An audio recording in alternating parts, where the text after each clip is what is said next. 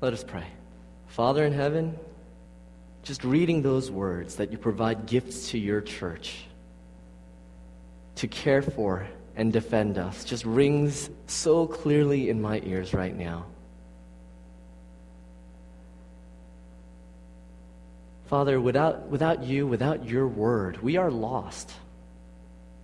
And everything should rattle us. Everything should confuse us. Everything should cause us to despair. But that is not the state we are in. You have given to us your word, and you have preserved it over centuries, over millennia, because you are faithful and you are in control. So we have never been without your word. And so, Lord, be with us now as your word is preached, as your word is heard, as your word ministers to us, boldens us, as it humbles us and convicts us, as it energizes us, because we see your grace. Lord, we thank you for your grace to us in your word. In Jesus' name we pray. Amen.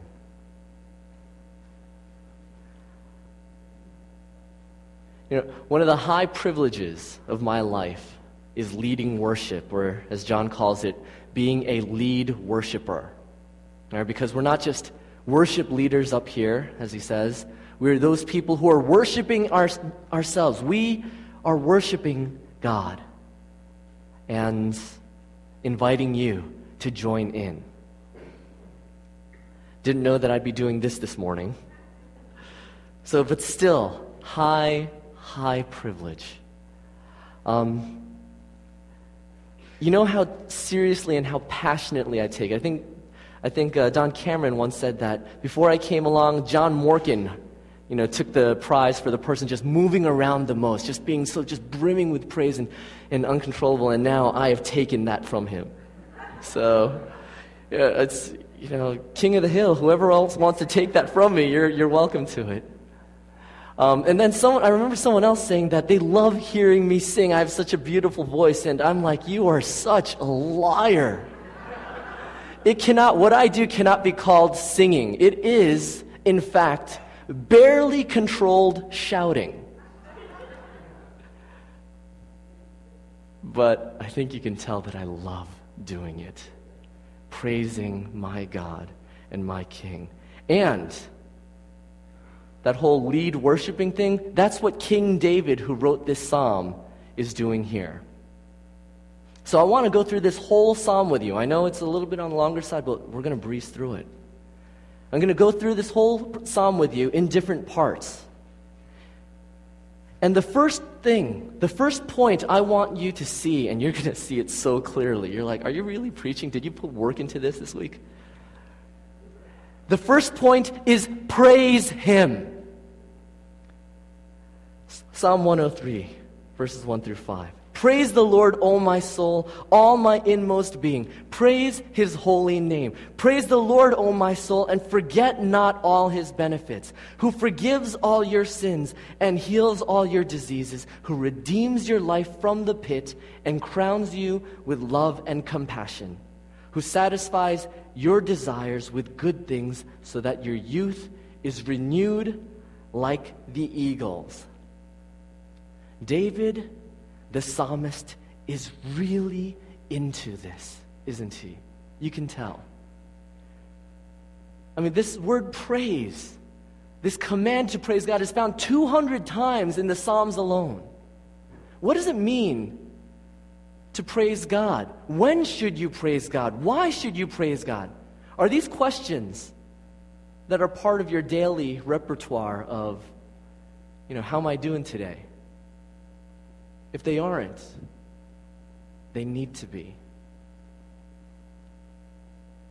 And when should you praise God? All the time. Why should you praise God? For every reason. I don't remember which one of my kids did this, but I remember something like, it wasn't a performance, it was something in nature, like a bird having just flown by, whizzing past. And my kid just spontaneously starts clapping. having seen something glorious, having seen something in created order that was just fantastic. And this response of spontaneous praise comes out. You know, I like that illustration because as I grew up, when I was in high school, and I lived a couple miles from school, but apparently not within the boundaries that I could get picked up by a school bus. So I had to walk home every day for 3 years, you know, to and from school, regardless of the weather. And I had a dinky little Walkman, and I had 15 cassettes, and one of them, I know cassettes, right? So there are these things that had magnetic tape, all right, that recorded information that was transformed into sound, all right? All right. Anyway, and I listened to this song again and again by Keith Green. It was I can't wait to get to heaven. You know, but not that I was walking to heaven on the way home from school, but the song had so much nature. Seaside, sunset, silver lining round the clouds. I mean, just birds fly singing, making such a joyful sound, and being surrounded by nature, I just had to praise God for what He had created. You know, we have had a great time savoring reasons to praise God as we've been romping through the Psalms, haven't we? You know, what have we seen? We've seen how He guides us. We've seen how He meets us in His Word. We've seen how He is our King. We've seen how He meets us in our suffering, how He loves us in creation, how He satisfies us and is our portion forever. Psalm 73. How He is our shepherd. And last week, how He meets us in the morning. Who would not rise to meet such glad company? That's how one guy puts it. You know, there's this one woman in this church. I'm not going to embarrass her, but a lot of you will know who I'm thinking of as I say this. And I go, "How you doing?" And she goes, "Martin, God is so good." And you know, then she tells me this story of how, you know, things hurt in her body and business is tough and the kids things are just, and I'm like, all right, I'm waiting for it. But then she tells me, "But Martin, God is just meeting me right here. And He is giving me such comfort and peace. I know I'd be a wreck normally, but He is giving me peace." And what that shows me is that, you know what? Praising God, it's an attitude. But it's not one attitude among a gazillion. It's like an on-off switch. You've got two. You're either praising God or you're not at any given moment in your life. You're praising God or you're not. There isn't this neutral state where, well, I'm neither praising God nor am I just not praising God. I'm just kind of, around. Just what this sister, in her experience, shows and says that she is choosing to praise God even when it's tough, even as other Psalms have taught us, even in our suffering. Just as Jesus Christ chose to praise God while on the cross as He muttered under His breath, Psalm 22, my God, why have you forsaken me?" Because even that psalm results in praise of God. You know how I know that you've only got two modes, two spots on that switch? Not a dimmer setting. Rather, what happens if you're not actively choosing to praise God and something bad happens to you? What do? If you're not actively praising God and choosing to praise Him and something difficult, some suffering, something afflicts you, you wind up cursing. I know I do. So, who laughed? So I know in this direction that there's appropriate laughter. So, there's, you curse. And who are you cursing? Even if you're not using vulgarity, just who are you crying out against?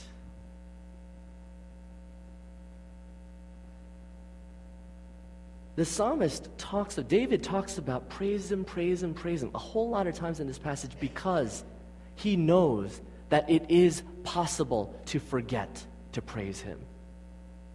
It is possible to forget to praise the Lord. And so he's saying, praise him and don't forget. Because what happens when we forget? A friend of mine put it this way. He calls it the anti-psalm. What is the horrible, just negative version of this psalm sound like? Let me read this to you. What happens when we forget? Curse the Lord, O my soul. All my inmost being, forget his holy name. Curse the Lord, O my soul, and remember all he refuses to give you, who does not remove your sins and afflicts you with diseases, who casts your life into the pit and enslaves you with hate and forsakenness, who ignores your desires of good things so that you are always weary and exhausted.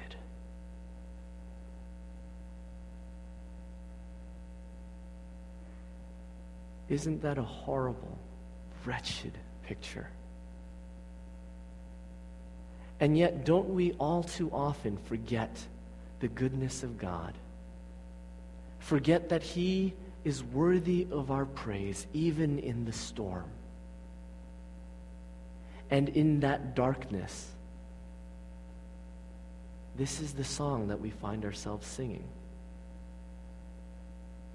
I'm all alone, and there's no one here with me. No one understands. If that were reality, then you have absolutely every reason to curse the Lord and to curse life and to regret the day you were born. But that is not the state of affairs, is it? Amen. Thank you, brother. We have been given every reason in the universe to praise our God. And so the second point that David walks us through here is remember why we praise him. See, this isn't generic praise for God being awesome. As wonderful as my baby was just clapping at seeing as a bird, or that Lifesavers commercial where it's the father with a kid, and the son is saying, watch this, going, and the sunset's gone. And the kid goes, do it again, Daddy. So, this is better than that. We have been given far greater reason than that. The Lord, verse 6, the Lord works righteousness and justice for all the oppressed. He has made known his ways to Moses, his deeds to the people of Israel. The Lord is compassionate and gracious, slow to anger, abounding in love. He will not always accuse, nor will he harbor his anger forever. He does not treat us as our sins deserve or repay us according to our iniquities. For as high as the heavens are above the earth, so great is his love for those who fear him. So far as the east is from the west, so far has he removed our transgressions from us. See, this is where I want to take my unartistic soul and just inject the way that people have painted and used words to describe the glory of God. Because how far is the east from the west? The one who created them knows. How far are the heavens from the earth? He knows. And he has shown us such love. And how does David understand this? What is he talking about? You see, there is a place in Scripture, in 2 Samuel, where this is used, sins. being removed. See, David, when he was king, you know this story, most of you will. He committed adultery with Bathsheba, a married woman, married to one of his officers in his army, Uriah.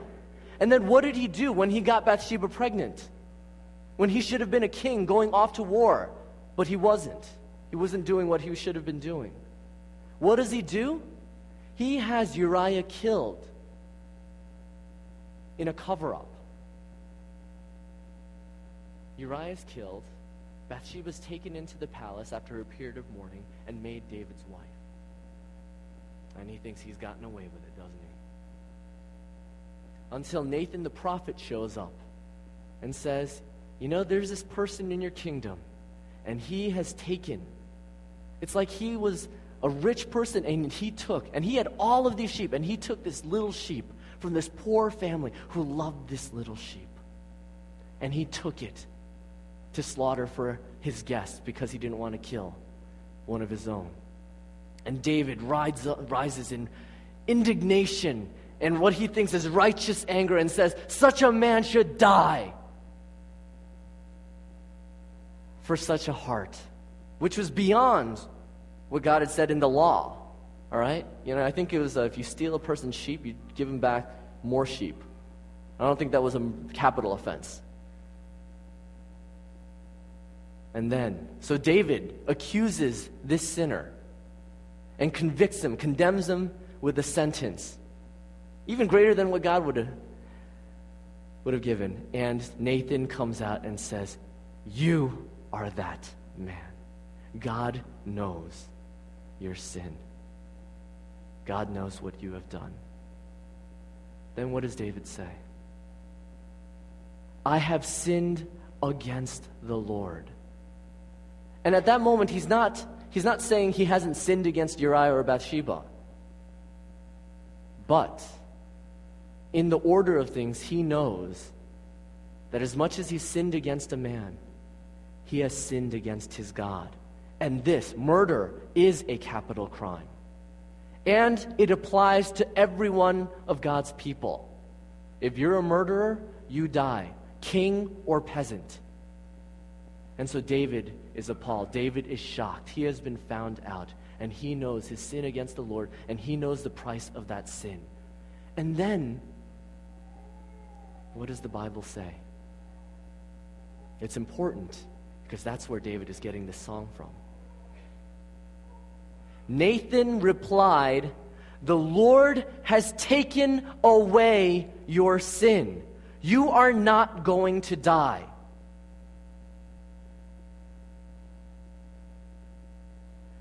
The Lord has taken away your sin. Those have to be the best words that David has ever heard in his entire life. David, in this psalm, is remembering how much he has been forgiven. You have the stink of murder. You have any bit of the stink of murder on you, you die too.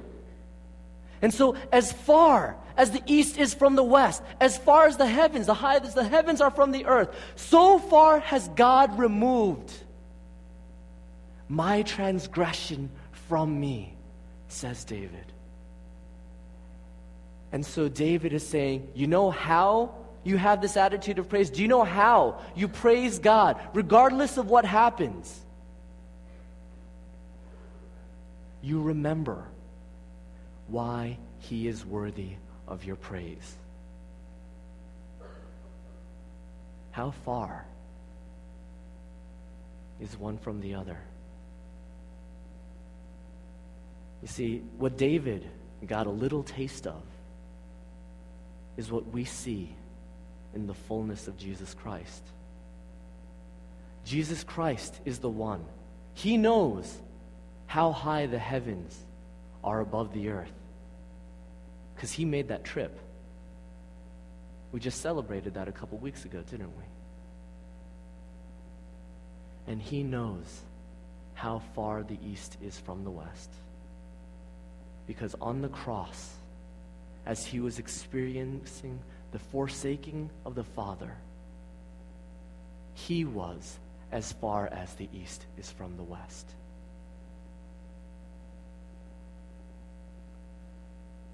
Without Jesus, our transgressions are not removed.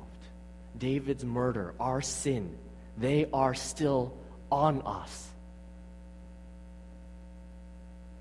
But in the cross, our sins are removed from us. Jesus experienced the wrath of God for all the sins of his people. You know, we do communion every week. I know churches that, we do communion every month. I know churches that do communion every week. Why? We do communion, whether it's once a month, once a week, once a year. That's a sad church. So, we do it to remember why we praise him. We take the bread and we remember the breaking of Jesus' body. We take the cup and we remember how he cleansed us with his blood shed. We remember and we praise. You see, after communion, if you're one of these people who take communion, you're like, I'm sorry, Jesus, for my sin. I'm sorry that you had to die for me. Then you've missed it. You've missed where you're supposed to end up. You go through that. You go through sorrow for your sin. You go to repentance, but then you get to joy because he is not merely dead. He is risen. And again, that creed. And he intercedes for you. He loves you and he's still at it. Isn't that reason to rejoice? Isn't that reason to praise him? So you got to do things that make you remember to praise. That means doing your quiet time, meeting him in the morning. O Lord, in the morning will I lift my prayer, and to you will I look up. That's a good way to start the day. I bet you that the person that does that has an easier time remembering to praise God that day than the person who doesn't. This is why the cross and the empty tomb, this is why we praise him. It's not generic, it's a very specific praise. Do you praise God, from whom all the blessings of Christ flow? And so now, we're getting to the home stretch. What do you do now, praising God and remembering to praise him? You know, how do you make sure? How do you cement it in there? What do you do with a heart full of praise? You teach all who are weak to praise him. Let me say that again. You teach all who are weak to praise him. Verse 13, as a father has compassion on his children, so the Lord has compassion on those who fear him. For he knows how we are formed. He remembers that we are dust. As for man, his days are like grass. He flourishes like a flower of the field. The wind blows over it, and it is gone, and its place remembers it no more. But from everlasting to everlasting, the Lord's love is with those who fear him, and his righteousness with their children's children, with those who keep his covenant and remember to obey his precepts.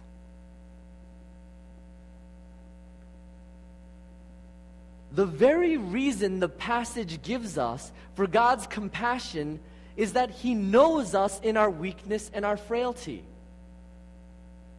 He knows we're created from dust. He knows that we're like the grass of the field, up and down. He knows that even the spot that grass grew from will forget it.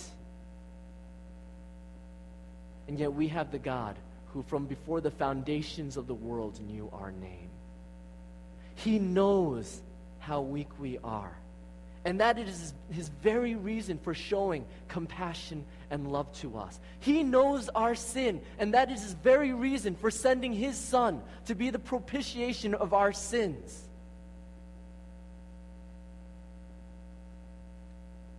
As a father has compassion on his children. You see, how a father shows compassion to his children is very different from how a mother shows compassion to her children. And the 70s and women's lib and feminism and everything notwithstanding, you kind of see still today what's always been true who gives more tender love to the kid? Who's the one that the kid runs to when there's a boo-boo? All right? Isn't me. I'm loving. So I know more about anatomy than my wife. If Abby really knew who she, when there's a cut or a gusher or something, she's going to the wrong person. So, how does a father historically show compassion to his children? There's discipline, and there's teaching, and there's raising up, just in a particular path. You know that old expression? Wait till your father comes home. Yeah, you know what's going to happen. So there's going to be some teaching that happens. So, and what do you see there? A father gives and raises, just like Proverbs. We did that in Sunday school last year. And the first third of Proverbs is the father giving wisdom, wise words, and teachings to his son as he's about to go off to royal court. And I'm sure that there was a mother right next to, just bathing him with kisses and hugs and like, don't go, all right? And then when you go, make sure you eat well. So, but it was the father that was giving the word that would keep him alive. And so, you ever hear that expression, more is caught than taught? I learned it recently. And what it says is that, it's off this principle that I've heard as well. You only retain 10% of what you hear. And I'm wondering, what 10% of my message are you going to retain? And I'm more concerned about what 90% of my effort was just lost. So 10% is miserable. Would you be satisfied with 10% of anything? 10% of the food that you raise to your mouth is what gets in. 10% of the work that you do winds up in your bank account. 10%.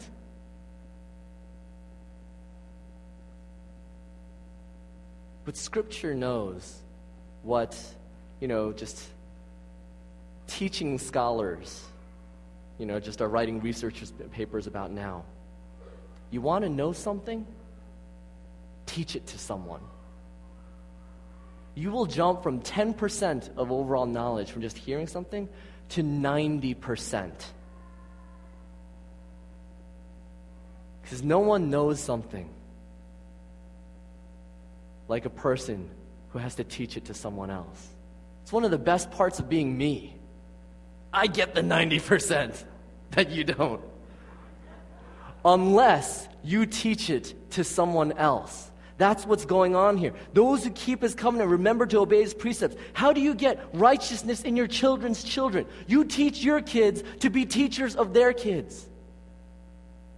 And so I give such thanks for people like Christina and Chundi and Sherry Melcher and the Hayfees and the Sullivans and Ruth Chung, and for the Morgans downstairs right now and James and Kathy Lee, just everyone who has some role to play with our kids, and Josiah and me doing stuff with their teenagers.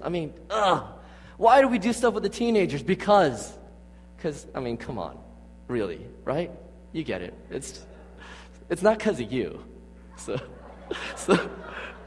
it's because we are desperate for you to have Jesus Christ. You don't want the love that I have for you. None of you do. But you want the love that any of us have for Jesus Christ. And really, you want the love of Jesus Christ. So know it by teaching it. I hope that we get so many volunteers this year for next year's teaching children's Sunday school that we're like, man, we need to split them up into more classes because we need to give kids for these teachers to teach. I want volunteers for our VBS. I want volunteers for Sunday school teaching, for Bible study leading, for small group leading. And all of those leaders and teachers will say, I got so much more out of it than the people that were getting it from me. You know, Jesus Christ in the Great Commission, what does he say? Go and baptize the nations, and I'll be with you. Is that how it works? Teaching them to obey everything I commanded you. That's what follows, isn't it? Otherwise, we could just fire hose the nations. All right, baptized, done, good. Teaching them to obey, to raise them up in obedience to God's word. That is part of what God has given, what Christ has given to each of us to do. It's not just pastors and missionaries who get to do the Great Commission. Every one of you are called. With your neighbors, with your friends, with your family members, your siblings, your parents, your kids, your coworkers. There is no one left out of this.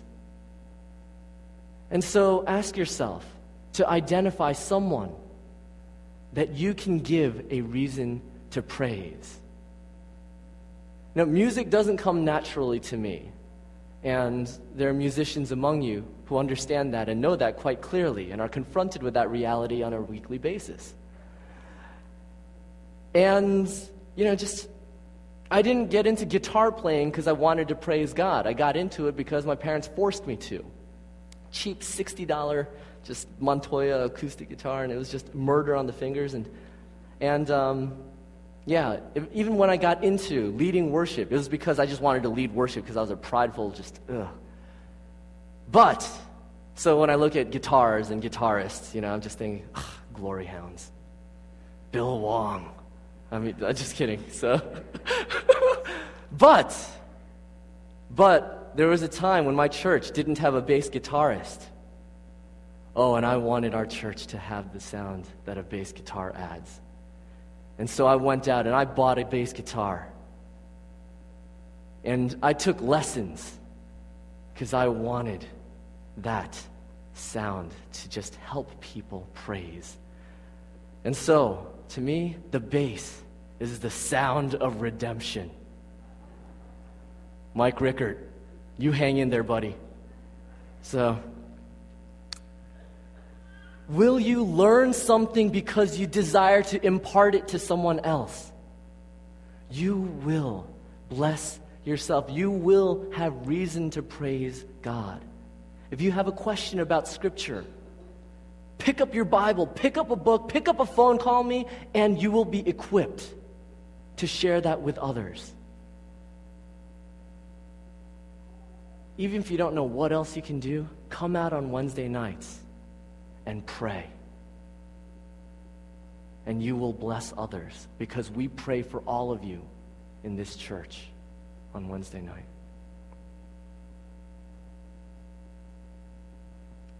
And so we come to the end of the passage, verse 19. The Lord has established his throne in heaven, and his kingdom rules over all. Praise the Lord, you his angels, you mighty ones who do his bidding, who obey his word. Praise the Lord, all his heavenly hosts, you his servants who do his will. Praise the Lord, all his works, everywhere in his dominion. Praise the Lord, O my soul. And David right here is the cosmic conductor saying, join the chorus. Join in.